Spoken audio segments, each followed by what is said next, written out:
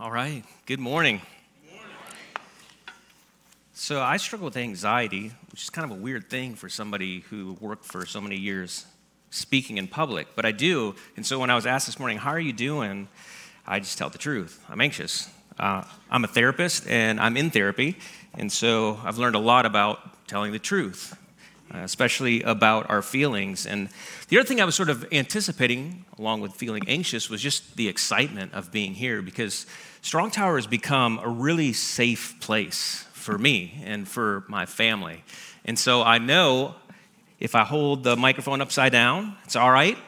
You got my back. Just so you know, Jonathan did that on purpose for me, because I told him I was anxious, so I think that was for me. Thank you. Thank you, brother. And when Pastor Chris asked me several weeks ago if I would be willing to preach, I realized this is the first Sunday for me that I've preached since I left pastoral ministry formally. And just really grateful to God for redemption. That God takes the pain of our stories and he flips it on its head. I often referred to this in my past ministry as the activity of an upside-down kingdom. And that's what he does. He's always taking things that we would least expect and creating beauty right out of ashes. And so I love the opportunity to be with my family today in a safe space and talk about God's word. And I'm angry this morning. And that's what I want to talk about. I was so grateful for the opening liturgy and the theme of tension. It's in my message. It's in my notes. And so I love how the Spirit of God sets things up. But we are going to really live this morning for, I don't know, how long do I get? 50 minutes? That's a little liberal, perhaps. For however long I get, we're going to live in a space of tension together this morning by talking about the feeling of anger. And I think anger often gets a really bad rap. It certainly did in the family context in which I grew up. I grew up in a very dysfunctional family system.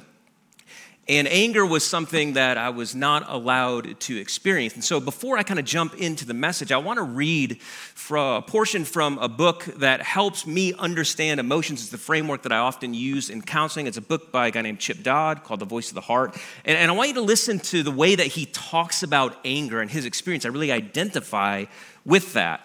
He says this, he says, I grew up believing that anger was a destructive force to avoid, that if I ever felt anger, I'd somehow fallen short. Either I'd not been patient enough, or I'd let others see they had gotten to me. I thought that I was experiencing a failure of character. Anger was something to withhold, hide, or use to keep others away from my vulnerability. This impaired belief taught me how to deny my heart's true construction and allowed me to live a life of counterfeit fulfillment. In truth, anger is possibly the most important feeling we experience as emotional and spiritual beings, because it is the first step to authentic living. It shows our yearning and hunger for life. Anger helps us pursue full life by exposing the substance, desires, and commitments of our hearts. Anger works to enhance relationships by building bridges of intimacy with others. You know who you're in relationship with, their desires, their transparency, and authenticity. Angry people can be known because of their unwillingness to hide. Authentic anger is a caring feeling. Anger, this is me talking now, not the quote, anger is what we heard in the parable of the lost sheep, right? It was anger that drove the shepherd to go find the one. It was anger that drove Abraham away from his home and family and culture and even religion to follow the voice of God. Anger is what empowers us to maintain the tension between living in a broken and fallen world and embracing the hope of an eternity that is already but not yet. Back to the quote. I love this church because you talk back. It really helps me. When I was in my former pastorates, I would always say, I think I was born in the wrong tradition, but this is the right one right here. And I'm angry for it. I'm angry for you to talk. Authentic anger is a caring feeling, telling us that something matters. In fact, the energy of compassion is rooted in anger.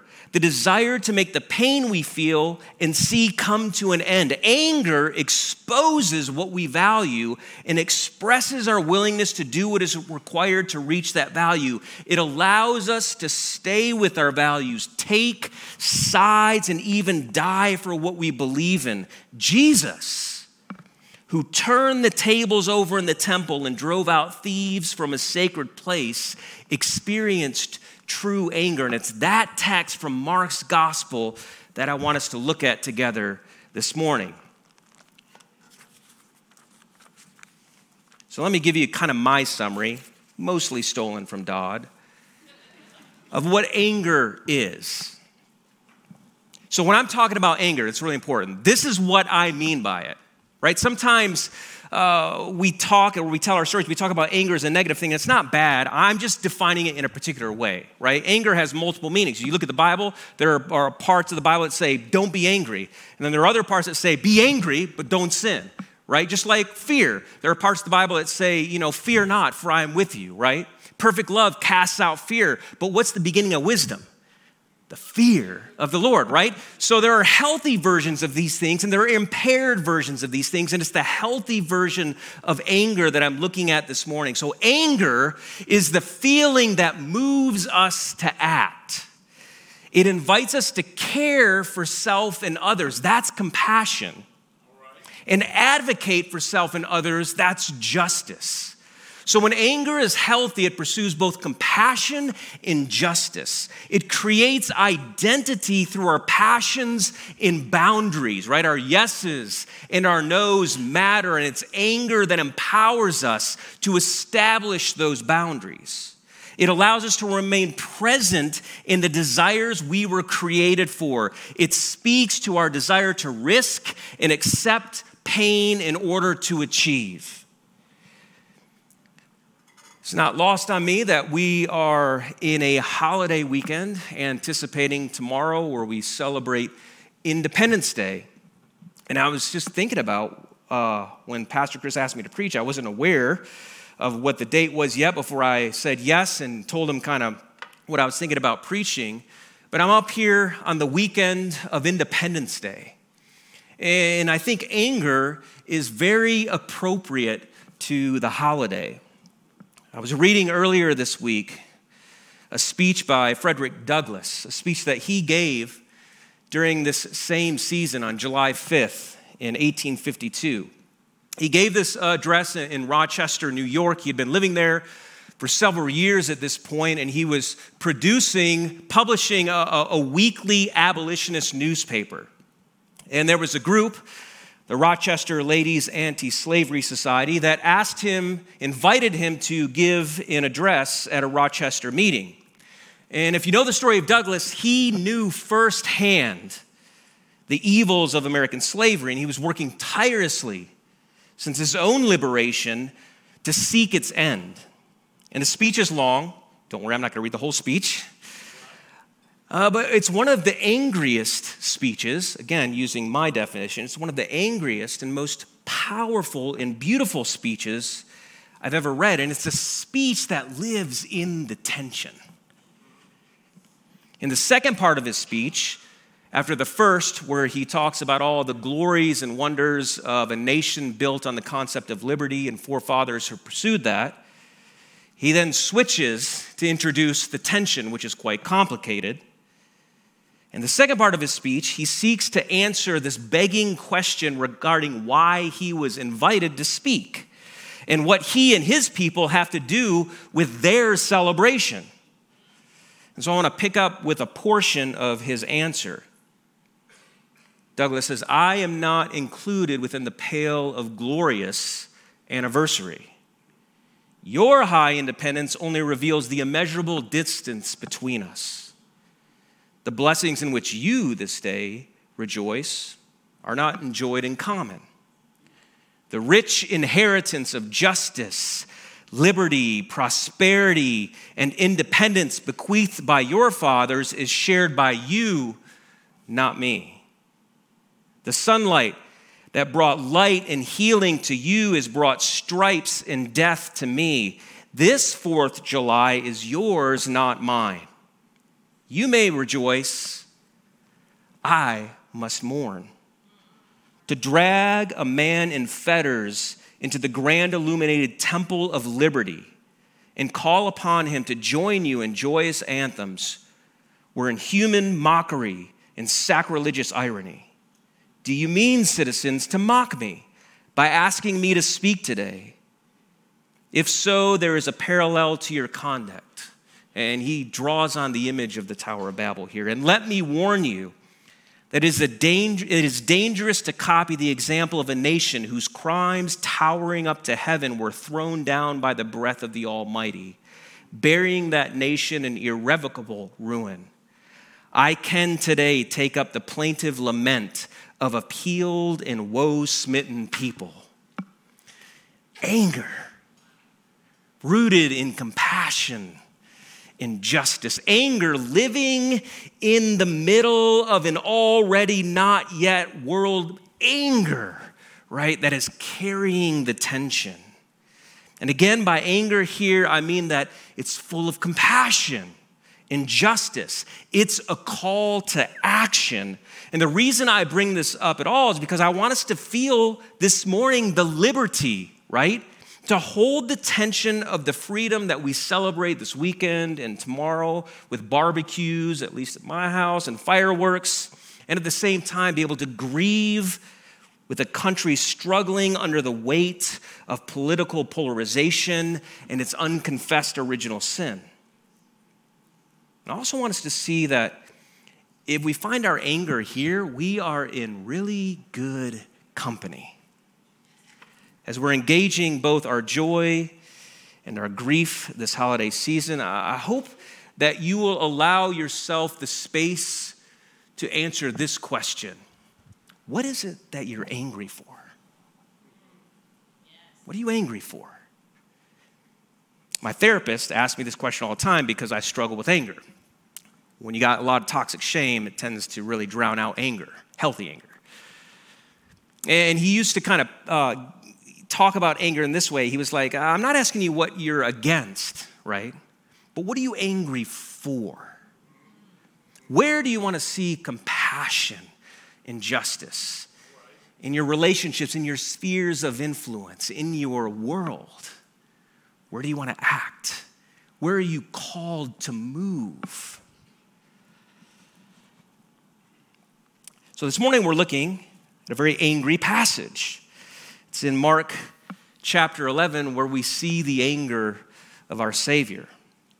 And before we get there, because I'm just, a person who likes to study stuff, we got to have lots of context. We got to set up this scene that we're kind of pulling out with just a few verses of, and we sort of got to spin around it until we can get to the center. So I'm going to draw up the context here.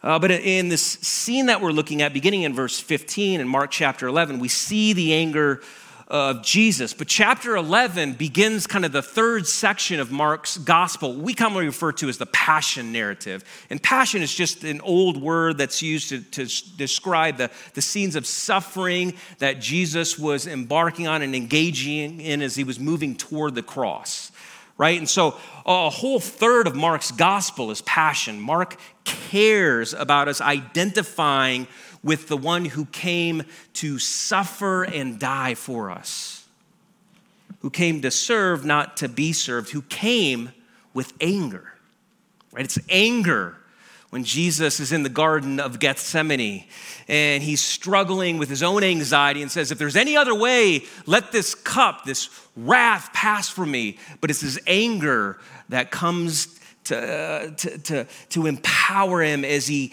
turns and says, but not my will, yours be done. And so chapter 11 begins the passion narrative of Mark's gospel that's going to culminate in the death and finally the resurrection of Jesus. And this portion in Mark's gospel, beginning in chapter 11, begins to really settle in on the conflict that Jesus is having with the establishment. And so the first 11 verses are a little bit like the calm before the storm. You remember when Jesus enters into Jerusalem and he goes to the temple. In Mark's telling of this story, there's a huge anticlimax here. He gets to the temple and you would expect that when Messiah shows up to the center of identity and worship in the Jewish culture and faith, that there would be this grand reception. But in Mark's gospel, he shows up and you can hear the crickets. He looks around and he leaves. And though there's no grand reception when he enters the temple, and his person and his mission are veiled and misunderstood, he's not deterred because he is angry. In the next three scenes in chapter 11, Jesus cursing the fig tree, Jesus cleansing the temple, and Jesus' lesson from the fig tree function in Mark's gospel as a kind of sandwich narrative. And if you read Mark much, you know he likes to use this literary device called sandwiching. When I think of a sandwich, I know this wasn't in the mind of Mark, but I think of a burger, right? Medium rare, hope that doesn't offend anyone, about this thick, or if I can get some smash burgers, I'll set aside the medium rare. But a really good burger with lots of cheese, with a bun, sesame seed, toasted and buttered on the inside, perhaps on the grill, right? Really good sandwich. And the way that sandwiching works in Mark's gospel is that each part of the sandwich helps to interpret the others. And I like keto stuff. I try to maintain my weight with keto, but any of us who have been on keto know that you can't really have a burger with lettuce, right? You have to have the bun, right? For the burger to be real, it requires carbohydrates, right?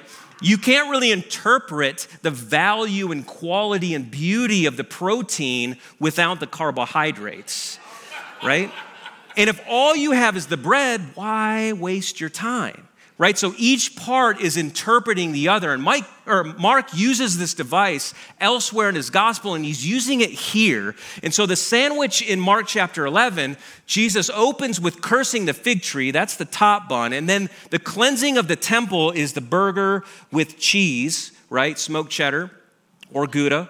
And then the bottom bun is Jesus' lesson about the fig tree. And what we're focusing on this morning is the meat, right? We don't have time to talk about all three scenes. We're going to focus in on the meat, but we're also allowing the other parts, the bun, to help us understand what's happening here. So as we approach this portion of Mark chapter 11, Jesus' cleansing of the temple, and we understand all the parts working together, taken together, these scenes teach us that even though things can look good from a distance, like the fig tree or the temple, right? Even though they can look good from a distance, they're not always as they seem. Even when institutions make promises and constitutions, when we get up close, it's not always as it seems.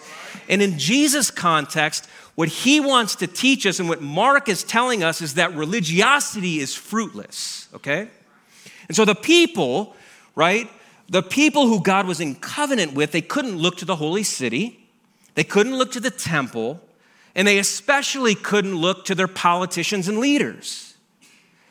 And so in the bottom bun, Jesus gives this instruction, and it is this: have faith in God. That's the hope. But not without the reality of the tension of living in a broken and fallen world, but have hope in God.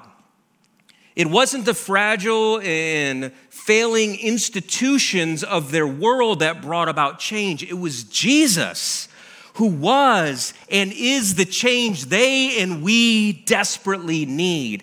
And it was his anger, right, that empowers his mission. As Luke's gospel tells us in chapter 7, right at the beginning of Jesus' ministry, he opens the scroll of Isaiah, right, in a service of his day, and he identifies his mission, and it is an angry mission to proclaim good news to the poor, to set the captive free, to recover sight to the blind, liberate the oppressed, and pour the grace of God upon the heads of the undeserving. It is an angry mission full of compassion and justice. And so the picture, again, that I hope we're going to see together from the scene of Jesus' cleansing of the temple is an image of an angry Jesus.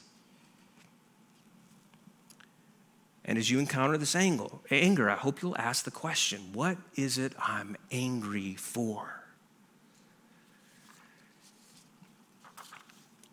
So in Mark chapter 11, beginning in verse 15. And they came to Jerusalem, Jesus and his disciples. And he entered the temple and began to drive out those who sold and those who bought in the temple. And he overturned the tables of money changers and the seats of those who sold pigeons. And he would not allow anyone to carry anything through the temple. And he was teaching them, saying to them, "Is it not written, my house shall be called a house of prayer for all the nations? But you've made it a den of robbers." And the chief priests and the scribes heard it and were seeking a way to destroy him, for they feared him because all the crowd was astonished at his teaching. And when evening came, they went out of the city. So the temple, right? This is the centerpiece of worship and communication and community for Israel. It was considered to be the place of God's dwelling, even though Solomon back in 1 Kings said that God can't be contained in a building. They still considered it the place of God's presence and dwelling. The temple was a place of communication where God could communicate to his peoples, where the priesthood could instruct the nation, where sacrifices could be made. The temple was the center of community. It was a place of regular political and economic and legal dealings. The temple of Jesus' day, right, was different than the temples of the Old Testament. This is actually the third iteration of the temple. And the first two had been destroyed earlier. And construction on this temple begins about 19 BC, maybe 20 BC. And the construction was still underway when Jesus was around and engaging in his public ministry. When he shows up in the temple, it's still an ongoing construction project. And though there was only separation between the priesthood and the people in the previous two temples in the Old Testament, right? Herod's temple, this temple that Jesus is in, further separated people according to gender and ethnicity. There was a court for women on a lower level outside the court of Israel, and the court of Israel was only for circumcised Jewish men. And the outermost court, the court where we find Jesus in the scene, is a court for non-Jews. It's the court of the Gentiles. It was this massive 35-acre open area with these gigantic columns. There's a historian writing during the time of Jesus. His name is Josephus, and he describes these columns as so large that it would take 3 people holding hands to wrap around it. This was a magnificent building and structure and a huge court where this scene opens. And in this court, there's all kinds of commerce happening. The court of the Gentiles at this time had become a kind of stock market for animals that were being purchased for sacrifices and for money that was being exchanged for pilgrims traveling from other regions. And in verses 15 through 16, you see Jesus is angry for all people to have access to temple worship. Now, when I was growing up, I heard this story 1,000 times. And the moral of the story, at least in my traditions, was don't sell books or, paraphernalia in your church, right? Right? It's about money. So be careful to use your money wisely. But I think it misses the whole point of what Jesus was doing here. And it certainly misses the rich purpose of the anger in his mission. So Mark's telling of this story includes this little phrase that you don't see elsewhere. When Jesus reacts by clearing out the temple, and he says, "My house," identifying himself here as Messiah, as God, "my house shall be called a house of prayer." And then there's this tag-on phrase, "for all nations." It's like the fig tree, the temple kind of looks good from a distance. It's grand, it's beautiful, but once you get up close, you see that it's not fruitful. It's not functioning as a house of worship and a beacon to the nations that it was originally intended to do. And in verse 17, Jesus is quoting from the prophets. The prophets are angry people, right? They're constantly bringing up these dual realities and needs of compassion and justice. And so Jesus quotes from Isaiah 56:7, where the prophet acknowledges that God's salvation expands beyond his people Israel. It moves beyond the borders of ethnicity and the identity of Israel to include the foreigners in that passage, and the eunuchs and the exiles and the Gentiles. It is a house for all nations. These I will bring to my holy mountain, he says in Isaiah, and make them joyful in my house of prayer. Their burnt offerings and their sacrifices will be accepted on my altar, for my house shall be called a house of prayer for all peoples. And then Jesus also pulls from Jeremiah's cry against extortion in Jeremiah 7:11. Has this house, which is called by my name, become a den of robbers in your eyes? Behold, I myself have seen it, declares the Lord. So if you understand the sort of cultural context in which Jesus is operating, it was the religious establishment that benefits from extorting the people. In this case, the Sadducees and the Sanhedrin, this religious establishment is benefiting from all the commerce that's taking place, but that commerce from which they benefit, right, is keeping people from accessing worship of the one true God. It's unjust. So Jesus shows up angry. In John's version, he fashions a whip. I mean, what would this have looked like? Now, it's such a big area. Most likely, he didn't clear the whole thing out. I think that would have been too much. But at least in the area he's in, he is moving people. I assume the whip was for livestock. I don't know.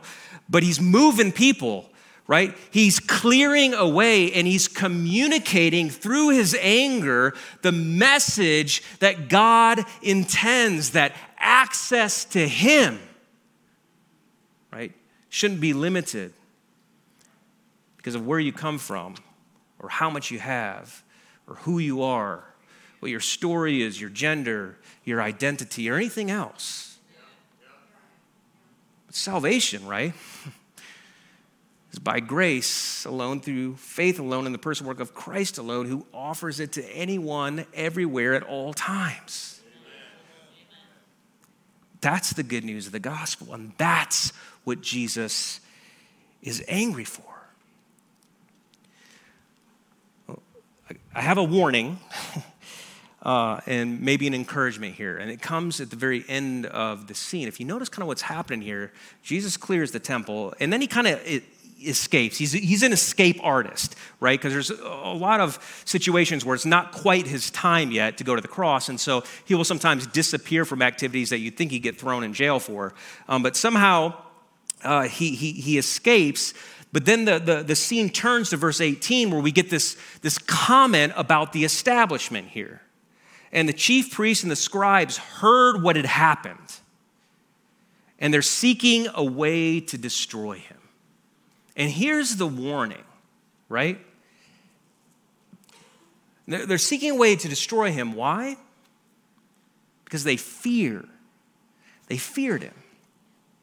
See, when we're operating in a world that so desperately needs compassion and justice, where anger, right, becomes a necessity for us to live as we are called to live and be, right? When we begin to act, it causes trouble. That's the warning. People get afraid.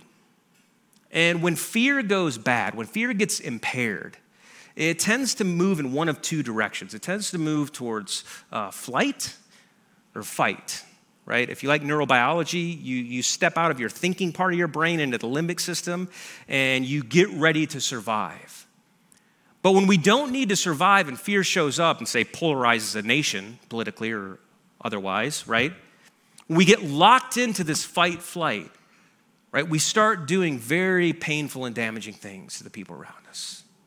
And this is what's happening to Jesus. He shows up with his anger, and the fear of the establishment seeks to hunt him down and destroy him. So if you answer this question, what are you angry for? I just want to warn you, right? And many of you know this better than I do. There is a cost to this way of being. There is a cost to telling the truth. There is a cost to living the truth. We will lose things. We will get hurt. But the mission is worth it. The hope is secure. And the calling is ours nonetheless. We can also be encouraged. We can be encouraged because when you act on behalf of compassion, right? And you act on behalf of justice, when you refuse to no longer suppress the truth, but to expose it, when you bring light into darkness, the one who is full of grace and truth, right? Who demonstrated perfectly justice and compassion, the one who is the light of the world and has overcome the darkness is with you, and he is for you, and he will never forsake you. His very spirit indwells you and empowers you. The Spirit of God has your back. What are you angry for? The way I frame this, right, this message, we're talking about some big things. But the reality is most of us don't have platforms to come up and speak at, right? We don't have power that gives us grand audiences. But all of us have spheres of influence, relationships, people that we interact with, that we have the opportunity to care well for and to advocate for. We have children and grandchildren and great-grandchildren, parents, cousins, aunts, uncles, coworkers, friends, schoolmates, classmates. We have all kinds of relationships where at any moment the Spirit of God can prompt us to be angry. And when he does, he becomes the instrument, right, that is intended to bring about the compassion and justice of Jesus in the life or lives of another. Where is he calling you to be angry? What are you angry for? Who needs your anger? I'll close with this. So this past weekend, I was in Florida. I think Pastor Jerry's in Florida this weekend, if I'm correct. I should have warned him about this. We were on the beach as a family and spending time enjoying the ocean. We got this really nice beach. It just had a lot of old people, those are the best beaches. They're really clean. And we're on the beach, hanging out, going in the ocean. And there's this thing they tell you to do this time of year in Florida. I'm not a Floridian, so I'm not I'm not an expert, but now I'm experienced. They tell you to do this thing called the Stingray Shuffle. And that basically means you kind of have to walk, along the sand like this because you want to, spook any of the stingrays that might be around. And there must have been this moment where I chose not to do the shuffle because I stepped on this thing and got stabbed in the ankle. And it is the worst pain I've ever experienced in my life. It's itching now because it's healing with antibiotics and a tetanus shot. I get stabbed by the stingray, right? I wasn't angry, let me just tell you. I was scared to death because I didn't know if I might die, the crocodile hunter. Everything's running through your mind at that point. And so, I'm coming out of the water. As I pull my ankle out of the water, blood is squirting out of my ankle. Sorry if you're very visual, that's gross. But it was really painful. I fall onto the beach. My daughters are running towards me. I'm screaming every profanity known to man. God forgive me. But man, let me tell you, it was serious pain. So I'm there on the beach. I'm holding, my ankle, pull my hand away, blood squirts, hold it again, call the paramedics. They arrive. And basically their news is there's nothing you can do about it except wait.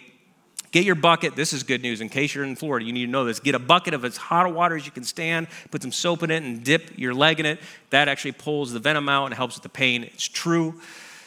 But here's the part where my anger showed up. So after about 4 hours, and I could think about something other than my pain with my foot in a bucket, we're all sitting around in our Airbnb as a family, and we have this conversation because we just experienced a trauma. Not just me, but my kids. It's hard when you're a kid to see your dad in pain he can't control, right? And I was like, we got to have a conversation about this. And this is where anger shows up. It doesn't have to be, it doesn't have to have a national platform. It can be in a vacation Airbnb. But here's where anger showed up. We had to have a conversation about what really happened and what we were experiencing and how we were feeling and how we were all really scared of the ocean now and never wanted to go back. Not kidding. But at the end of that conversation, we made a pact as a family. The next day, we're going to the beach. And so we show up, my ankle's like this big, like walking like this. We get the lawn chair out. I'm sitting back in my lawn chair, and I'm thinking the whole time, dang, I got to get in the water. My kids are in the water, and I'm like, all right, I get up, kind of limp over, and I put my foot in the ocean. Put the other foot in the ocean. I'm not going to lie, I only got to this deep right here. But we went in the water, right? And my girls went in the water, and one of my girls even went so far as to get a floating device and go deeper into the water. And I'm not gonna lie, I was scared the entire time. But what mattered to me in that moment was that we didn't let our fear override the truth. That really we were safe. It was kind of a 1 in a million chance. It's funny when the paramedic told me that. He was like, there's so many people out here, even though you're my second Stingray call of the day, it's kind of a 1 in a million chance. I was like, thanks. But I found some humor in that moment. I said, so you're telling me there's a chance? You only know that if you're from the 90s. It was a Dumb and Dumber. Okay. Yeah, it was highly unlikely it would happen again. But this is the way fear works, right? Particularly traumatic anxiety, right? Is that it causes us to freeze or to run, to no longer move and act, right? Even when we have good reasons, those of us who grew up in abuse and neglect and harm or are experiencing it, right? That trauma tells us, stay away. You're not safe. Quit. Don't bother. Nothing's going to change anyways. When we find our anger, when we follow Jesus, we move, we act. And even when we get stung, and we will get stung, right? Put the foot back in the water. Not just for us, because there are people around us who need us to be the anger of Jesus for them. What are you angry for this morning? Where is the Spirit of God calling you to act for yourself and for others? Will you pray with me? Father, we so desperately need your help in this dark, broken, and desperate world. There's so much happening around us, not just within our nation, but even more broadly. And then when we think about our own situations, our work and our families and our relationships, we see brokenness there. And it's easy for us to get overwhelmed. It's easy for us to react with a kind of anxiety that causes us to freeze, to give up, to throw in the towel. And so, Father, I ask that as we move into this week, that your Spirit would bring to mind opportunities that we have to be angry. And anger for compassion and justice, to be encountered in our own experiences and in the experiences and relationships with those around us. Will you help us to not just speak the truth, but to be the truth? May we bring the good news that Jesus was angry to death for us. Would you bring that good news not just in the way that we talk, but in how we live in love? Help us to choose love. We need your Spirit's help, your Spirit's wisdom, guidance, and power. Because I know I can't do this thing on my own. But Jesus, you're with me. You'll never leave me. You'll never forsake me. And I hold on to that hope in this present tension. We ask these things in the name of our risen Savior. Amen.